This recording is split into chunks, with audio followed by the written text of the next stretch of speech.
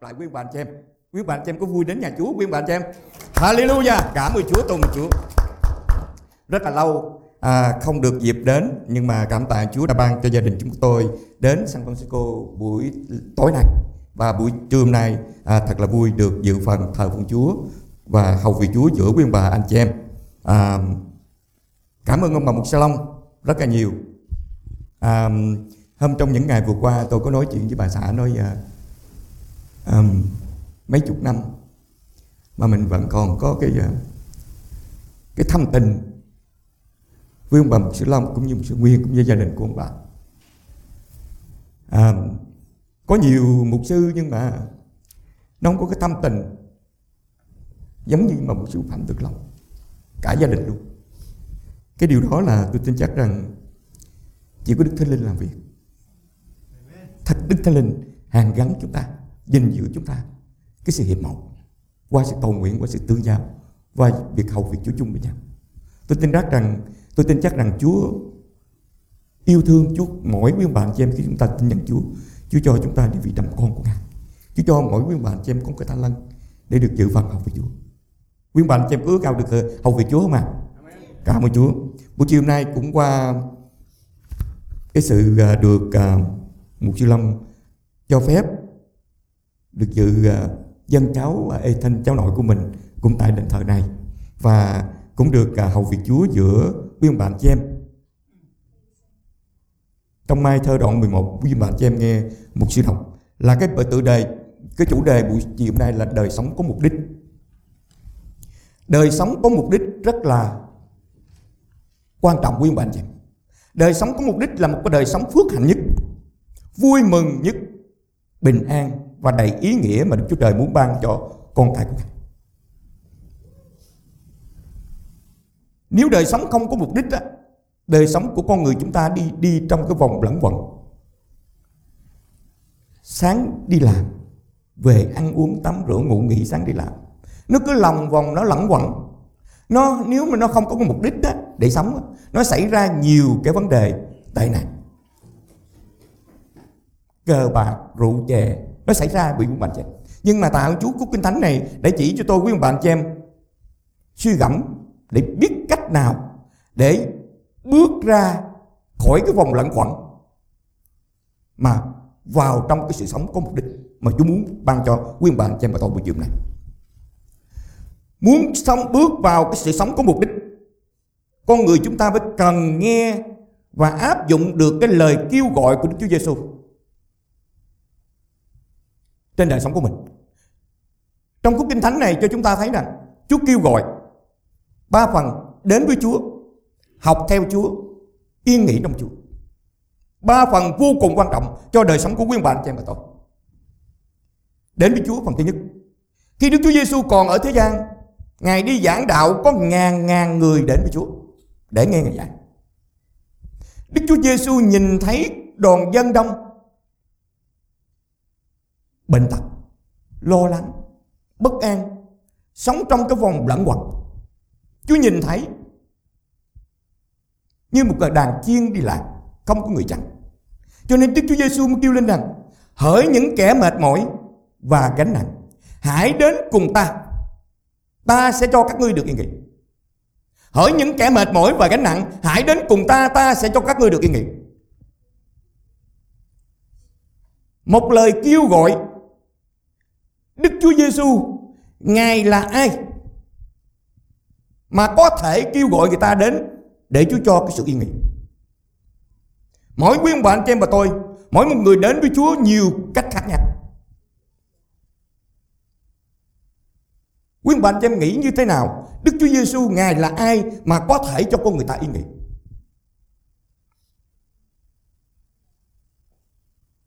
Đức Chúa Giêsu, Ngài là con một của Đức Chúa Trời. Ngài rời cái ngôi vinh hiển của Ngài, giáng thế làm người trong chuồng chiên mãn trọ. Ngài lớn lên, Ngài giảng đạo, có ngàn người đến với Chúa. Đức Chúa Giêsu từng quá bánh ra nuôi hơn 5.000 người trong một lúc. Ngài chữa lành cho nhiều kẻ bị bệnh. Ngài mở mắt kẻ mù. Ngài giải cứu người khỏi bị giam. Ngài kêu La-sa-lơ chết trong mồ 4 ngày sống lại.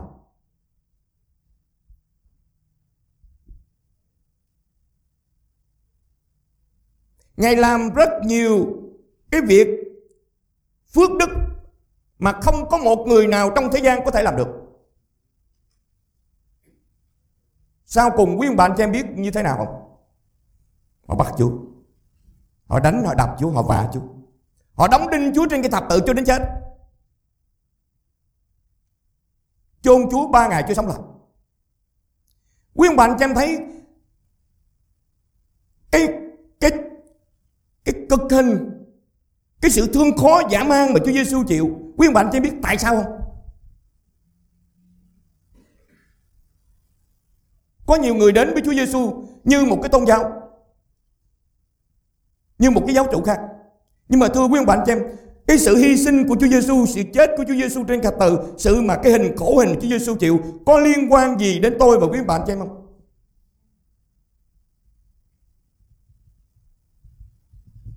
Trong Ê-sai 53 câu 5 câu 6 cho quý ông bạn cho em thấy, trước Chúa Giêsu giáng sinh, Đức Chúa Trời đã dùng tiên tri Ê-sai đã nói trước cái điều này.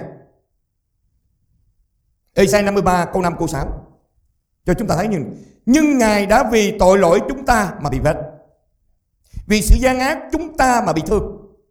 Bởi sự sửa phạt người chịu chúng ta được bình an, bởi lằn roi người chúng ta được lành bệnh. Câu 6, chúng ta thải đều như chiên đi lạc, ai theo đường nấy. Đức Giê-hô-va là đã làm cho tội lỗi của hết thảy chúng ta đều chất trên mình Ngài. Giê-hô-va là cái danh riêng của Thượng Đế đang sáng tạo cả vũ trụ này, đã làm cho tội lỗi của hết cả nhân loại đều chất trên mình của Đức Chúa Giêsu. Quý bạn cho em có liên quan gì đến sự chết của Chúa Giêsu không?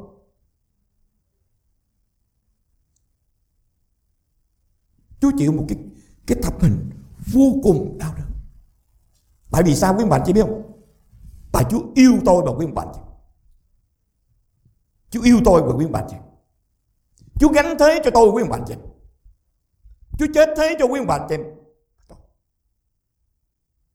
Cho nên chúng ta đến với Chúa một cái liên hệ mật thiết giữa con Đức Chúa Trời yêu thương chúng ta, gánh thế tội lỗi của chúng ta.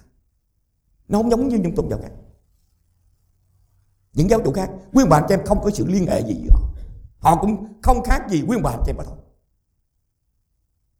Và Đức Chúa Trời hứa Đức Giê-hô-va đã làm cho tội lỗi của hết thảy chúng ta đều chất trên mình. Lúc tôi mà chưa tin Chúa Giêsu, tôi đâu hiểu biết được chuyện đó. Lúc tôi chưa tin Chúa Giêsu, ai nói với Chúa tôi không có thích. Nhưng mà tạ ơn Chúa, khi chúng ta tin nhận Chúa Giêsu rồi, qua lời của Chúa, tôi thấy cái tình yêu của Chúa Giêsu rất là lớn lao trên đời sống của tôi, quý bạn. Đức Chúa Giêsu kêu gọi chúng ta đến tin Ngài đã làm những việc mà con người không thể làm trên cái thập giá, nhưng Ngài làm thế cho quý bạn. Khi chúng ta đến ăn năn tin nhận Chúa Giêsu là tin Ngài đã chết thế cho chúng ta, tin Ngài đã gánh tất cả những tội lỗi của chúng ta trên thân thể của Ngài. Thì khi quý bạn chị em tin những điều đó, Đức Chúa Trời đã ban những điều tốt lành, sắm sửa những điều tốt lành cho những kẻ tin Ngài. Sự bình an, sự vui mừng và những phước lành lớn mà Chúa trong Kinh Thánh hứa sẽ theo tôi sẽ ở trong nhà của Đức Giê-hô-va cho đến lâu dài. Phước hạnh và sự thương xót của Chúa sẽ theo tôi sẽ ở trong nhà của Đức Giê-hô-va cho đến lâu dài. Tất cả những điều gì thưa quý bạn chị em, Chúa yêu thương quý bạn chị em, Chúa sắm sẵn hết cho quý bạn chị em và tôi.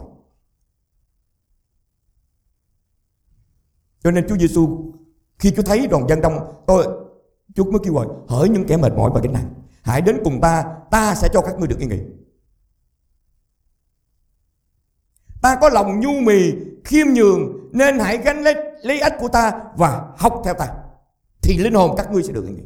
Cái học theo Chúa vô cùng quan trọng.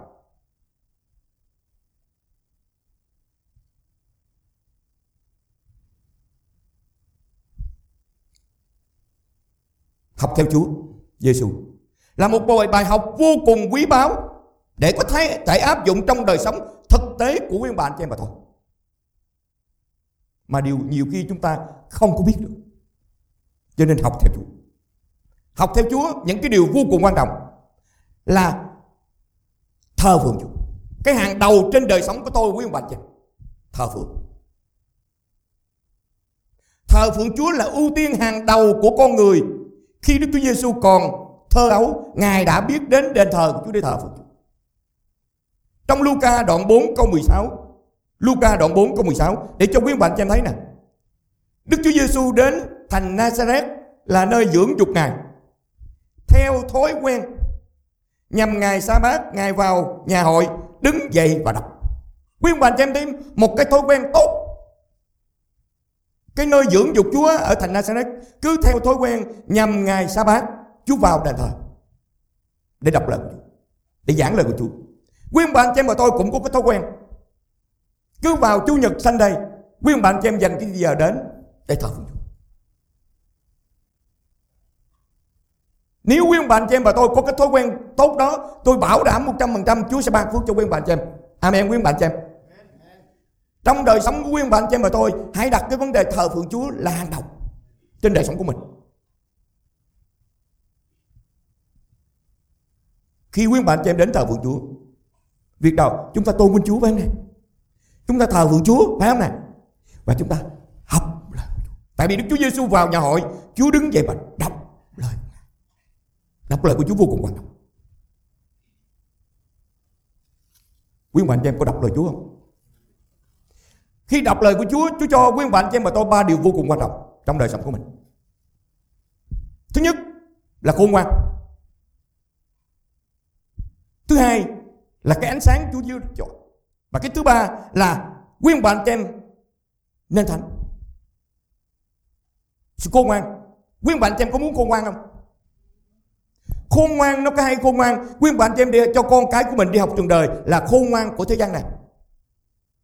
Nhưng mà khôn ngoan trong Chúa khác.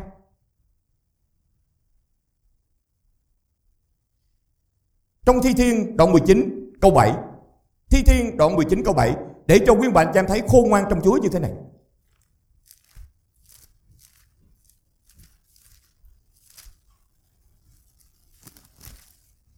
Luật pháp của Đức Giê-hô-va là trọn vẹn, bổ linh hồn đại. Sự chứng cớ của Đức Giê-hô-va là chắc chắn, làm cho kẻ ngu dại trở nên khôn ngoan. Cái khôn ngoan của được ở xã hội mà dạy cho chúng ta biết sao em? Tranh đấu, giành giật, lương gạt, biết xong đạt được mục đích.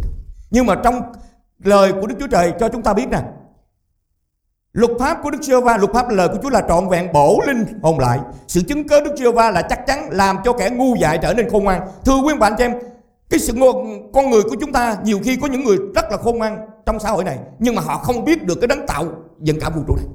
Phải quý bạn cho em. Nhưng mà con cái Chúa có lời Chúa, biết đấng sáng tạo cả vũ trụ này, trời đất biển muôn vật trong đó, và Đức Chúa Trời là đấng sáng tạo loài người của chúng ta. Phải không nào? Đó là cái điều sự khôn ngoan. Và trong Kinh Thánh cũng chỉ dạy cho quý bạn cho em như một sư Long mới vừa nói á, con người chúng ta sanh ra, Kinh Thánh dạy cho chúng ta biết chúng ta lớn lên rồi chúng ta sẽ qua đời, mình sẽ đi về đâu? Những người khác không có. Có nhiều người họ khôn ngoan quá, họ nói con người mình nó không phải đến từ Đức Chúa Trời mà đến từ khỉ. Phải không này? Rồi con người cũng đi đâu cũng không biết đi đâu. Nhưng mà tạ Chúa, lời của Chúa chỉ cho quý bạn cho em và tôi sự khôn ngoan của Đức Chúa Trời, để cho con người biết cái đấng sáng tạo nên cả vũ trụ này và đấng sáng tạo nên loài người của mình, để mình biết thờ phượng Chúa. Và cái đấng sáng tạo đó yêu thương chúng ta khi con người làm lạc ban của Chúa Giêsu đến thế gian để chết tới cho chúng ta trên cái thập tự. Và cũng Chúa Giêsu kêu gọi quý bạn cho em và tôi đến chi? Để tin nhận Ngài, để nhận được sự sống đời đời trong con của Ngài.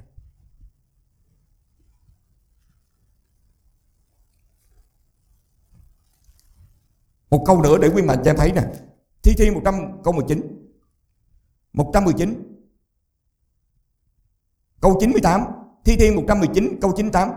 Các điều răn Chúa làm cho tôi khôn ngoan hơn kẻ tu nghịch tôi, vì các điều răn ấy ở cùng tôi luôn luôn. Quý bạn cho em Kinh Thánh vợ ra để chính mình đọc lời của Chúa 119. Cho nên quý vị thấy là Chúa Giêsu vào trong đền thờ của Chúa, Chúa đứng dậy và đọc 119 câu 98.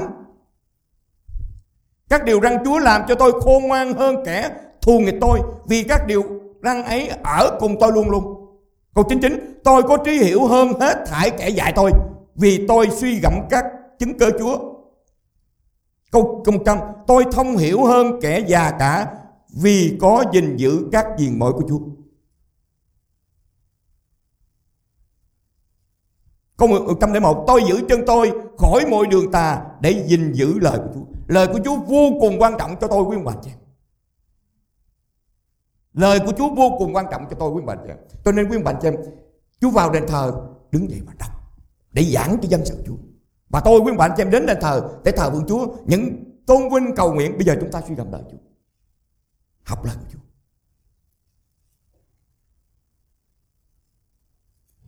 Một câu nữa để quý bạn cho em thấy. Thứ nhất là cho khôn ngoan, thứ hai là cái ánh sáng của lời Chúa. 119 câu 105.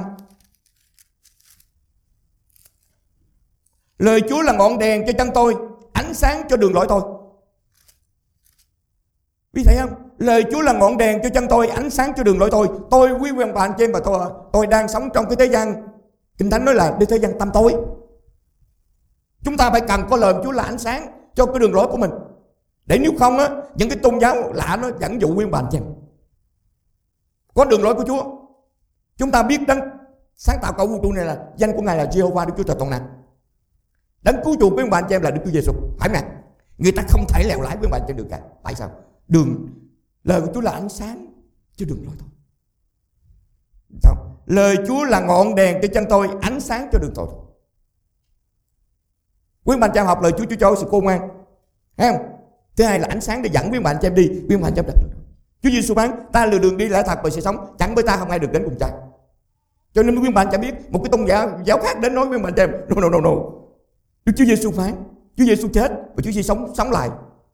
Điều đó để giữ đức tin của quý bạn cho em. Đời Chúa vô cùng quan trọng. Một điều quan trọng thứ ba nữa là để quý bạn cho em nên thánh. Không có một cái gì làm cho tôi quý bạn cho em nên thánh được. Không phải tôi ở hiền, tôi làm phước mà làm tôi nên thánh. Cái gì làm nên thánh được quý bạn cho em biết không? Cái gì làm cho quý bạn cho em nên thánh được quý bạn cho em biết không? Phúc Âm Giăng đoạn 17 câu 17. Phúc Âm Giăng đoạn 17 câu 17. Trước khi Chúa Giêsu thăng thiên, Ngài có cầu nguyện mà của Ngài dạy dỗ cho tôi quý bạn cho em câu này, để cái sự nên thánh cho đời sống của tôi quý bạn cho em từng trải đi theo Chúa, từng trải tin Chúa, phải có sự nên thánh. Nếu không có sự nên thánh là giữa quý bạn cho em hãy xét lại mình trước Chúa. Câu 17 cho chúng ta thấy nè. Xin Cha lấy lẽ thật khiến họ nên thánh. Lời Cha tức là lẽ thật. Câu 18. Như Cha đã sai con trong thế gian, con cũng sai họ trong thế gian. Câu 19. Con vì họ tự làm nên thánh, hầu cho họ cũng nhờ lẽ thật mà được nên thánh. Quý bạn cho em nhờ lời của Chúa để áp dụng trên đời sống của quý bạn cho em. Quý bạn cho em và tôi mà tin Chúa mà không có lời của Chúa, nhiều khi mình làm bậy, mình tưởng làm đúng. Lời của Chúa sẽ nên thánh quý bạn cho em. Ví dụ hồi đó giờ tôi sống từ cha mẹ mình sanh ra tới đây, tôi làm những chuyện tầm bậy bạ không à. Bây giờ tôi ăn năn, tôi tin Chúa Giêsu, phải nè, thì tôi phải có lời của Chúa để chi? Để tôi sửa lại những cái trật cái sai của mình cái lúc cũ. Mà nếu đời sống của quý bạn cho em tới khi tin Chúa rồi, quý bạn cho em sống giống như cái cũ hồi xưa thì không thể nên thành được. Phải quý bạn cho em, mình phải có sự thay đổi.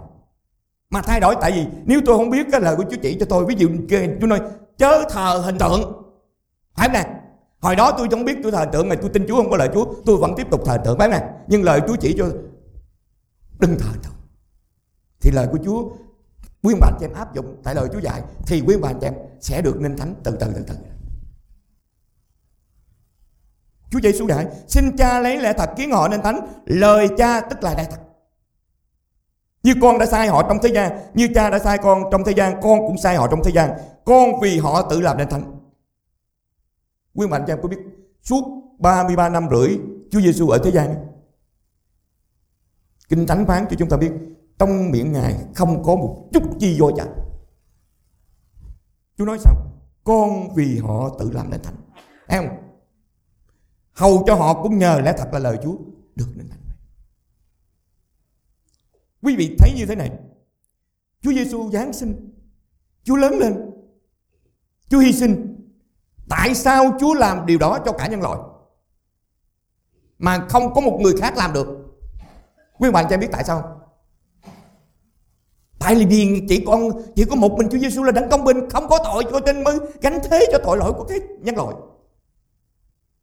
Tôi thương bà xã tôi thương tôi, nhưng tôi không thể gánh cho bà được. Tại sao quý bạn cho em biết không? Tại vì tôi tội đầy nhóc coi.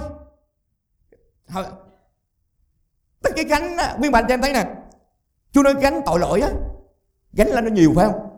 Ít thì mình bưng, mình xách, mình mang, mà nó nhiều quá phải gánh. Cho nên đời sống của tôi, quý bạn cho em phải bằng có lời Chúa, phải học theo Chúa. Khi học lời Chúa, quý bạn cho em có phân biệt cái tuổi tác không? Có phân biệt không? Các em nhi đồng có cần phải dạy không? Kinh Thánh trong Châm ngôn 22 câu 6 cho chúng ta thấy nè, chúng ta là bậc cha mẹ, đặc biệt buổi trưa này chúng ta dân cháu Ethan á, nhất là David cũng như Tiffany, cho chúng ta thấy Châm ngôn 22 câu 6: hãy dạy cho trẻ thơ con đường nó phải theo, dầu khi nó trở về già cũng không hề lìa khỏi đó. Quý bạn cho em dạy cái gì mà nó không lìa khỏi, quý bạn cho em biết không?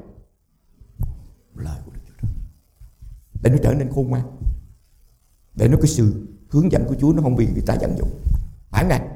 Để chi? Nhờ lời Chúa nó trở nên thánh, nó tiếp tục sống trong cái cho đến khi nó gặp Chúa chứ.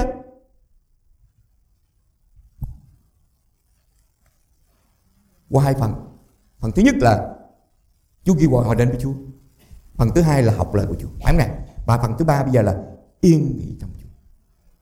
Yên nghỉ là cái một nhu cầu cần thiết cho tất cả muôn loài có sự sống mà Đức Chúa Trời đã tạo dựng lên.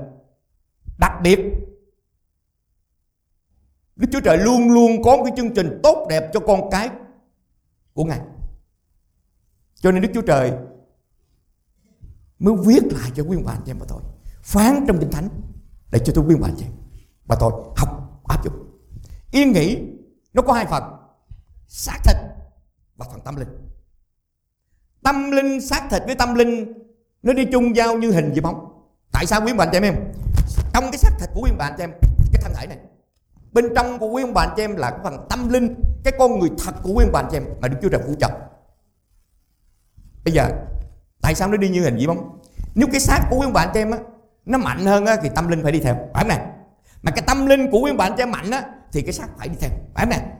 Ví dụ sáng mời trưa quý ông bà anh chị em quyết định hôm nay mình phải sẵn sàng đi nhà thờ mỗi Chủ nhật, không có được lý do gì không đi, phải không nào? Thì cái tâm linh nó quyết định thì cái xác nó lủi thủi đi theo, phải không nào? Nhưng mà cái xác thịt á, bữa nay đi nhà thờ thôi party, phải không nào? Thì cái tâm linh nó phải lủi thủi đi theo, biết mà cha thấy không? Cho nên tâm linh với mình cái xác thịt. Bây giờ cái đời sống lẫn quẩn của quý ông bà anh chị em và tôi, sáng mời thức dậy rửa mặt, lấy cái bịch cái đồ lunch đi làm, chiều đi về, ngày này qua ngày khác nó cứ lẫn quẩn trong cái vòng lẫn quẩn đó, nó chán, nó có tiền, nó sanh ra nhiều cái tầm bậy với em nè. Xác thịt nó tầm bậy, cờ bạc rượu chè tầm lum hết á. Tôi có nói chuyện với một salon thời, cảm tạ Chúa tôi ở gia đình tôi sống ở California, Orange County á, Lý Đô Sài Gòn á, 20 năm. 2004 cái Chúa đưa mình đến Las Vegas. Quý bạn cho em có ai chưa lên Las Vegas? Có ai đi rồi? Sao tôi thấy ít gì đi? Quý bạn cho em có sợ Las Vegas không? Sợ không? Thật sự sợ không? Ai sợ? Nhưng mà quý bạn cho em thấy như này, nếu mà mình thật sự là con cái Chúa, Chúa nói sao? Những cái câu nói nhưng mà tôi chỉ tin rằng Chúa Giêsu áp dụng trên đời sống của Ngài. Nhưng mà con cái Chúa mình cũng phải cần.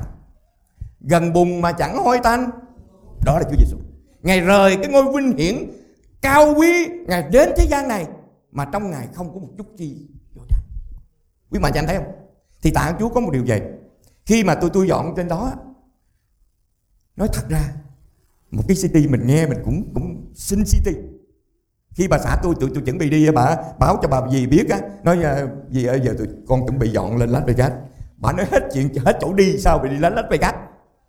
Nhưng mà tạ ơn Chúa có chương trình cho tụi tôi, có chương trình để mình được dự văn hậu của Chúa. Khi tôi đến đó, một năm đầu tiên á, sao cái tôi thích nó có hai nghĩa nha, chứ không phải thích là tại ghiền. Thích ở Las Vegas tại cái bí mị tôi nói nè, nơi nào nó cũng có mặt tốt và mặt xấu đó, phải không nè? Nhà trên Las Vegas rất là rẻ, tôi báo cho ông biết vật tốt á, công việc rất là nhiều, ok.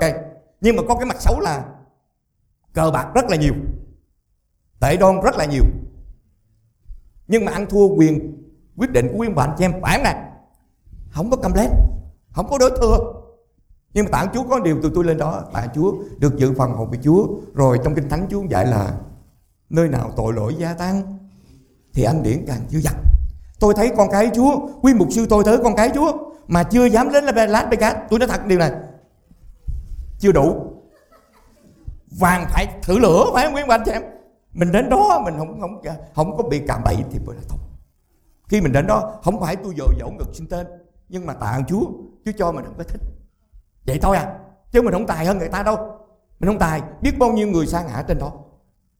Nhưng mà mình tạ ơn Chúa một điều là Chúa còn gìn giữ mình, tại mình ở trong Chúa. Cho nên á, Las Vegas, quý bạn cho em chưa đi á, thì tôi nói quý bạn cho em nên đi. Tại vì Las Vegas bây giờ là cái trung tâm quốc tế du lịch, chứ không phải là còn một cái chuyện nhỏ. Mà một điều nữa nè, ở Las Vegas cũng có nhiều người chơi cờ bạc, phải không nè? Quý bạn cho em nghĩ ở California có cờ bạc không? Nhiều hơn. Quý bạn cho em thấy không? Tất nhiên chỗ cái thế giới mà chúng ta đang sống là thế gian tăm tối, thế gian là gian ác đủ thứ đó. Nhưng mà mình là con cái Chúa, mình có thể cái quyền quyết định của mình, phải không nè? Điều gì mình muốn làm hay không á, tôi bảo đảm quý bạn cho em á, là người ta muốn. Nhưng mà mình là con cái Chúa, có những điều Chúa dạy là Chúa không nên, nhưng mà mình cậy Chúa, cầu xin Chúa giúp đỡ mình. Hai phần để chúng ta trở lại cái phần yên-nghỉ rất là quan trọng. Chúa dạy dỗ cho quý bạn cho em, con người chúng ta sống phải đi làm, chứ không phải không đi làm đâu. Ta không làm ai nuôi. Tôi nói thật, tôi phục vụ Chúa, hầu việc Chúa. Tôi khuyến khích con cái Chúa còn sức khỏe, còn trẻ nên đi làm. Phải không quý bạn cho em? Đi làm nó không chi, nó không có gánh nặng cho người khác. Trong Kinh Thánh Chúa cũng dạy sao? Không cứng ăn, không làm thì cũng cứng ăn. Lời Chúa dạy. Dạ, không làm được. Kinh Thánh nó Chúa dạy nha. Mà có nhiều khi mình đi làm nhiều quá cũng không tốt, phải không nè? Cho nên Đức Chúa Trời viết lại trong Kinh Thánh, phán trong Kinh Thánh để cho quý bạn cho em thấy nè. Tôi tin chắc rằng ai cũng muốn yên nghỉ. Nếu cuộc đời mà không có cái mục đích sống, quý bạn cho em thấy nè, đi làm thâu chữ, đi làm để dành, đi làm để dành. Quý bạn cho em thấy có ai sống đời để hưởng không? Quý bạn cho em thấy một điều như thế này nè. Tôi tin chắc rằng tất cả quý bạn cho em và tôi luôn, khi chúng ta đến nước Mỹ, bước chân đến nước Mỹ, chỉ có chút tiền thôi, phải không nè? Phải không? Từ từ mình đi làm, phải không nè? Mình dành dụm, bây giờ quý bạn cho em thấy nó bắt đầu nó trỗi hơn, phải không nè? Rồi nếu mà mình không có dừng lại cái đời sống của mình làm việc á, nó không có mục đích. Cho nên trong Kinh Thánh Hebrew đoạn 4 câu 10, Hebrew đoạn 4 câu 10 cho chúng ta thấy một câu như thế này. Tôi đọc câu 9 luôn. Hebrew đoạn 4 câu 9 câu 10. Vậy thì còn lại một ngày yên nghỉ cho dân của Đức Chúa Trời. Câu 10. Vì ai vào sự yên nghỉ của Đức Chúa Trời thì nghỉ công việc của mình cũng như Đức Chúa Trời đã nghỉ công việc của Ngài. Đức Chúa Trời đã sáng tạo cả vũ trụ này trong 6 ngày. Qua ngày thứ 7 Ngài nghỉ và Chúa ban phước cho Ngài nghỉ cái thánh. 6 ngày thật là tốt lành. Nhưng mà đặc biệt cái ngày nghỉ, ngày sa bát á, ngày Sunday, Chúa nói Chúa ban phước cho Ngài. Cho nên Chúa muốn quý bạn cho em và tôi con cái Chúa phải ưu tiên cái ngày đó để thờ phượng Chúa. Khi tôi tin Chúa ở Singapore, báp têm ở Singapore, đến Mỹ tháng 6, 15, 84, Orange County, thờ phượng Chúa. Tôi thưa quý bạn cho em, mới qua không có tiền nhiều, nhưng mà tôi thấy nhiều con cái Chúa bị một cái việc làm nó không phải là tệ, nhưng mà họ mất cái lớn hơn. Ví dụ Chủ nhật tôi đi làm chợ đi 7-8 tiếng cũng được mấy chục đồng, phải không nè? Nhưng mà thật sự trong tấm lòng của tôi đi thờ phượng Chúa, không có nghĩ đến cái số nghèo của mình, nhưng mà cứ đi thờ phượng Chúa. Mà không phải bình thường, mà trung tín. Đa số không có vắng Chủ nhật. Nhưng mà mình nhìn lại cái phước hạnh của Chúa, theo mình tới bây giờ mình không kể xiết được. Còn tôi thấy anh chị em chúng ta vấp phạm uổng cái gì này. Thôi Chủ nhật, tại vì thì là đi làm, mình thấy có mấy chục đồng nó quý hơn cái thờ phượng bạn này. Nhưng mà khi mà tôi chọn cái đi thờ phượng á, cái blessing của Chúa nó không kể xiết. Quý bạn anh thấy không? Cho nên Chúa biết cái lòng của mình. Cho nên Chúa muốn dạy chỗ này, ai muốn nghĩ vào sự yên nghỉ của Đức Chúa Trời thì nghĩ công việc của mình, cũng như Đức Chúa Trời đang nghĩ công việc của Ngài. Trong 10 điều răn, quý bạn cho em thấy không? Suất 20 đó, Chúa dạy rõ ràng lắm. Cho nên con cái của Chúa, Suất Ai Cập ký đoạn 20 từ câu 8 nè: hãy nhớ ngày nghỉ đặng làm nên ngày thánh. Câu 9: ngươi hãy làm hết công việc mình trong 6 ngày. Câu 10: nhưng ngày thứ bảy là ngày nghỉ của Giê-hô-va Đức Chúa Trời ngươi. Trong ngày đó, ngươi, con trai, con gái, tôi trai, tớ gái, súc vật của ngươi hoặc khách ngoại bang ở trong nhà ngươi đều chớ làm công việc gì hết. Vì trong 6 ngày Đức Giê-hô-va đã dựng nên trời đất biển và muôn vật ở trong đó. Qua ngày thứ bảy thì ngày nghỉ. Vậy nên Đức Giê-hô-va đã ban phước cho ngày nghỉ và làm nên ngày thánh. Ý gì? Chúa phán: ngươi, con trai, con gái, tôi trai, tớ gái, súc vật của ngươi nữa, khách ngoại bang trong nhà ngươi nữa, chớ làm một công việc gì hết. Quý bạn cho thấy vô cùng quan trọng. Mà mình nhiều khi không có lời Chúa, cái xác thịt của mình á, ráng đi làm, overtime chút xíu, quan trọng lắm quý bạn chị. Nếu mà con cái Chúa dạy làm 6 ngày, quý bạn cho em thấy á, Chúa có để quý bạn cho em chết đói không? Không bao giờ. Khi mình sống cuộc sống mình có cái mục đích rồi á, thì mình thấy nó bình an phước hạnh vô cùng. Tôi thưa quý bạn cho em những cái điều thực tế thôi. Khi tôi mới qua không có tiền nhiều, nhưng mà giờ cái ngày Chủ nhật á, mình muốn đi làm thêm, phải không nè?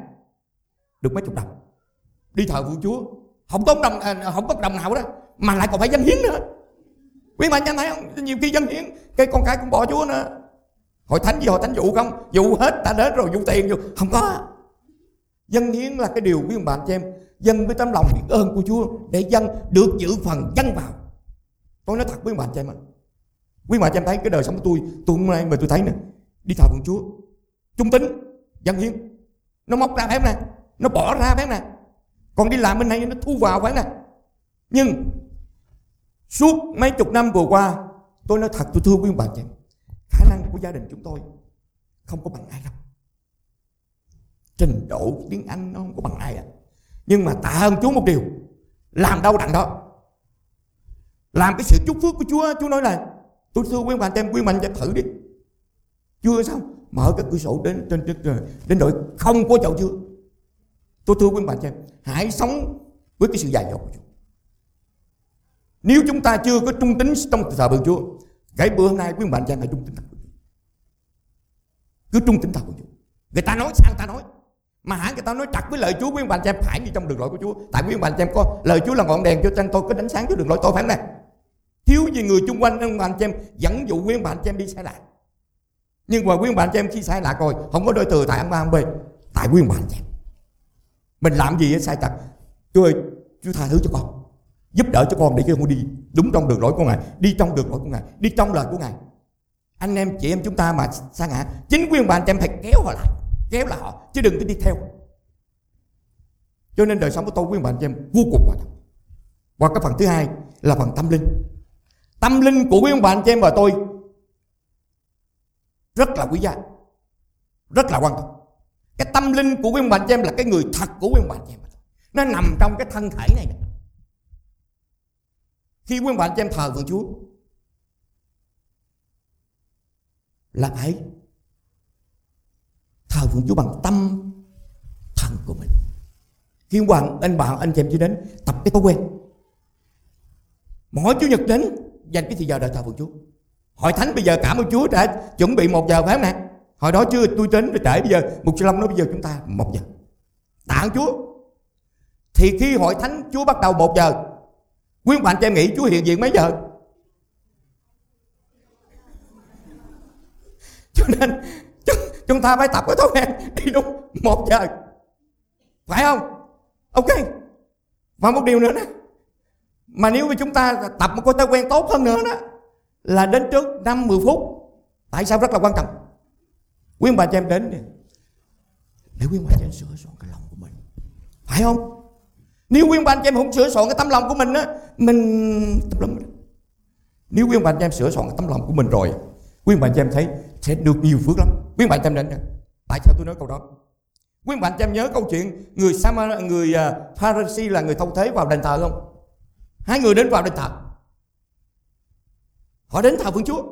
Người Pha-ri-si thưa là Chúa, con tạ Chúa vì cho con được thờ phượng Chúa, con được dâng hiến vào, con không giống như người kia tham lam ích kỷ, con giống như người thâu thuế này. Ông người thâu thuế nói là Chúa, xin Chúa thương xót con là người có tội. Quý bạn cho em biết 2 người nào nhận được phước không? Quý bạn cho em biết tại sao người Pha-ri-si không được nhận phước không? Đây là vậy nè.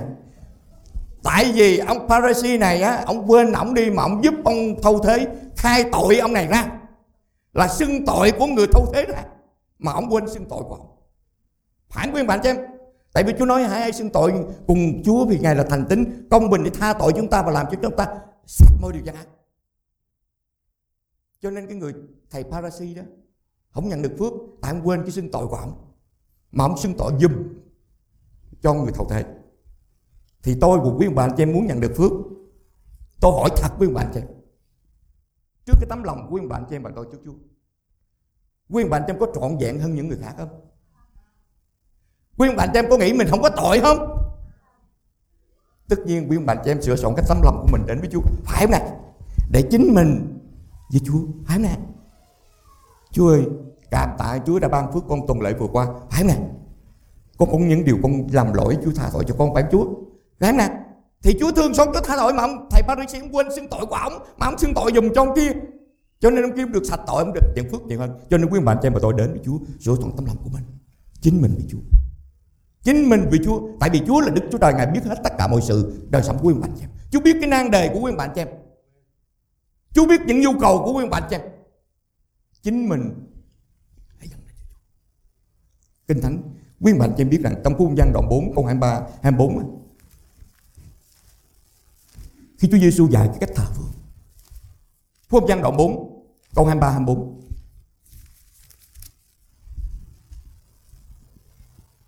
nhưng giờ hầu đến và đã đến rồi, khi những kẻ thờ phượng thật lấy tâm thần và lẽ thật mà thờ phượng Cha, ấy đó là những kẻ thờ phượng mà Cha ưa thích vậy.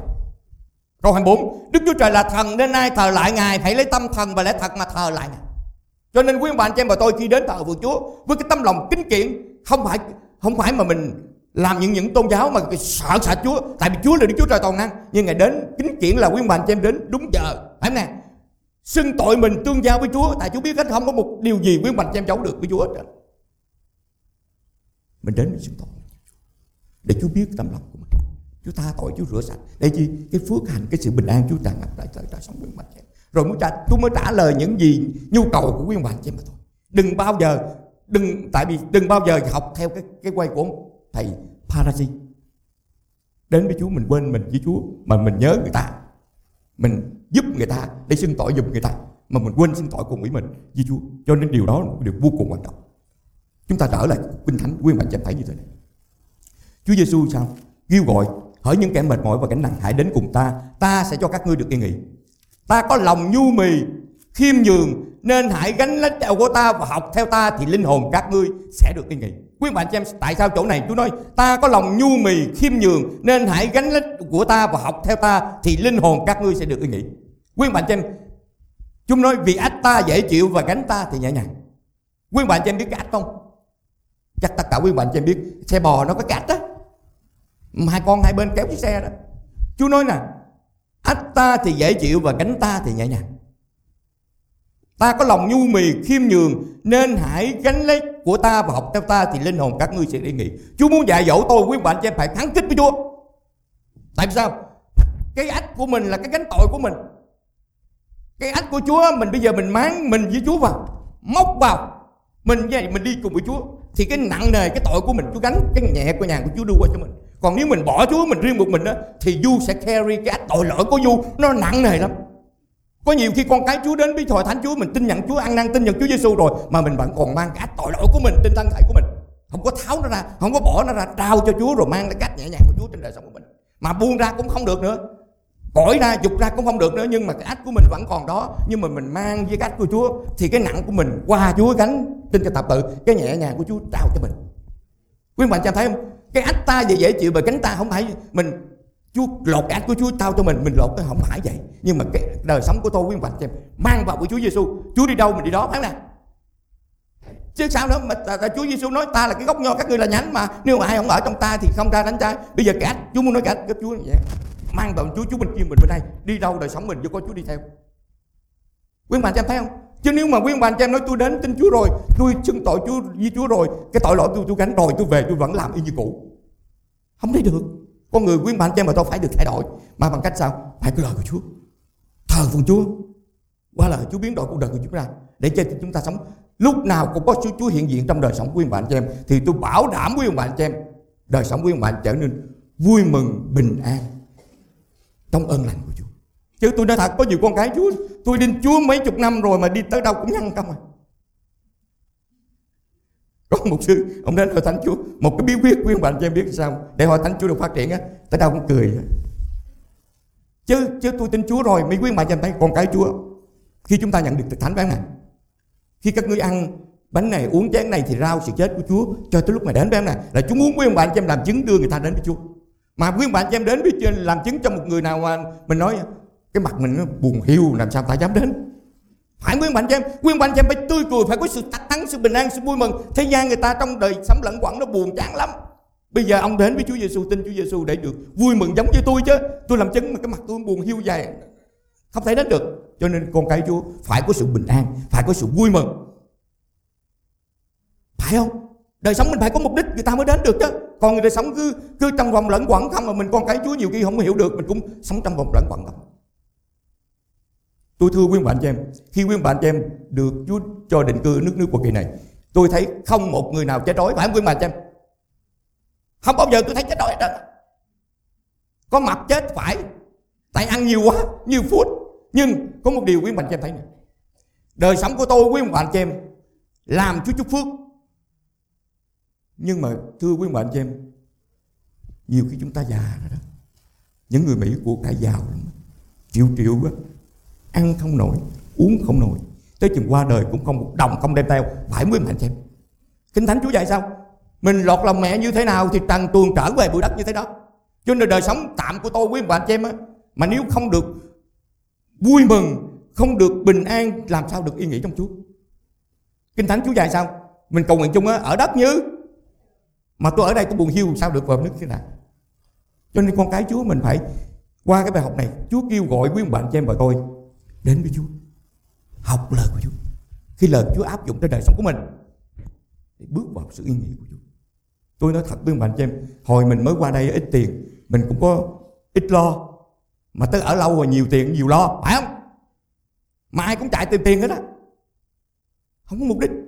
Nhưng mà khi chúng ta sống rồi, chúng ta có mục đích đó, Chúa dùng mình, Chúa chúc phước cho mình để qua đời sống của mình nó trở nên một nguồn phước cho nhiều khác. Quý bạn cho em thấy không? Chứ nếu quý bạn cho em không dâng hiến, không làm điều gì á, thì tiền đó nó cũng người khác xài. Người khác xài. Ông vua Sa-môn là một vua rất là khôn ngoan. Ông nhờ lời Chúa, ông nói sao? Ông nói nếu là cuộc sống của mình được vui vẻ hưởng những cái công lao của mình, đó là một cái ơn phước mà Đức Chúa Trời ban cho. Quý bạn cho thấy không? Cũng có nhiều người họ cũng có của cải mà không dám xài, không dám hưởng thụ, không dám gì, không có mục đích. Tiền của quý bạn cho em và tôi tạo dựng lên. Ông vua Sa-môn biết ông nói khi ông qua đời rồi, ông không biết cái người dạy, người khôn gì sẽ sử dụng cái của cải của ông. Quý bạn cho thấy không? Cho nên đời sống của mình, khi Chúa cho mình còn hơi thở, còn cái sự khôn ngoan, còn cái lý trí, hãy dành hết đời sống của mình, sức lực của mình đeo với Chúa.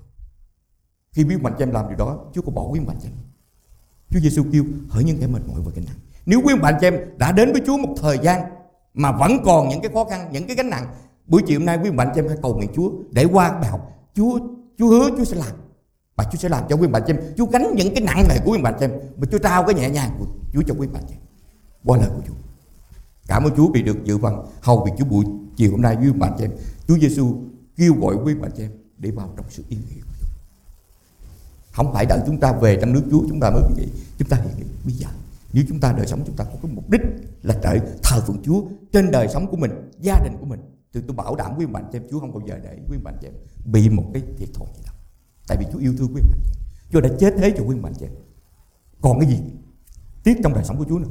Chúa chỉ muốn quý bạn chị em đến với Chúa, học theo Chúa để nhận sự yên nghỉ của Chúa. Cảm ơn Chúa. Xin mời quý bạn chị em chúng ta đứng dậy để cầu nguyện cùng với Chúa vì lời của Ngài của tối nay. Cảm ơn Chúa Thánh Linh đã cho con bày tỏ lời của Ngài cho con, dân sự của Ngài buổi chiều hôm nay. Xin lời của Chúa được trồng, được mọc trong tấm lòng của tất cả quý ông bà anh chị em cho con. Có những điều gì sai tật trong đời sống của một chúng con cầu xin Chúa thương xót và tha thứ. Xin Thánh Linh Chúa thực hiện trong đời sống của chúng con, hướng dẫn dạy dỗ giúp đỡ chúng con, thánh hóa chúng con để chúng sống một đời sống có mục đích, có chương trình tốt lành mà Chúa đã dự bị cho chúng con. Đến với Chúa, học theo Chúa, thờ phượng Ngài để chúng được yên nghỉ trong Chúa. Cảm ơn Chúa tôn mình Chúa vì những điều tốt lành Chúa đã đang ban và sắp ban cho mỗi một chúng con. Chúng cầu nguyện tất cả những điều này nhân danh Chúa Giêsu Christ. Amen. Xin mời Chúa.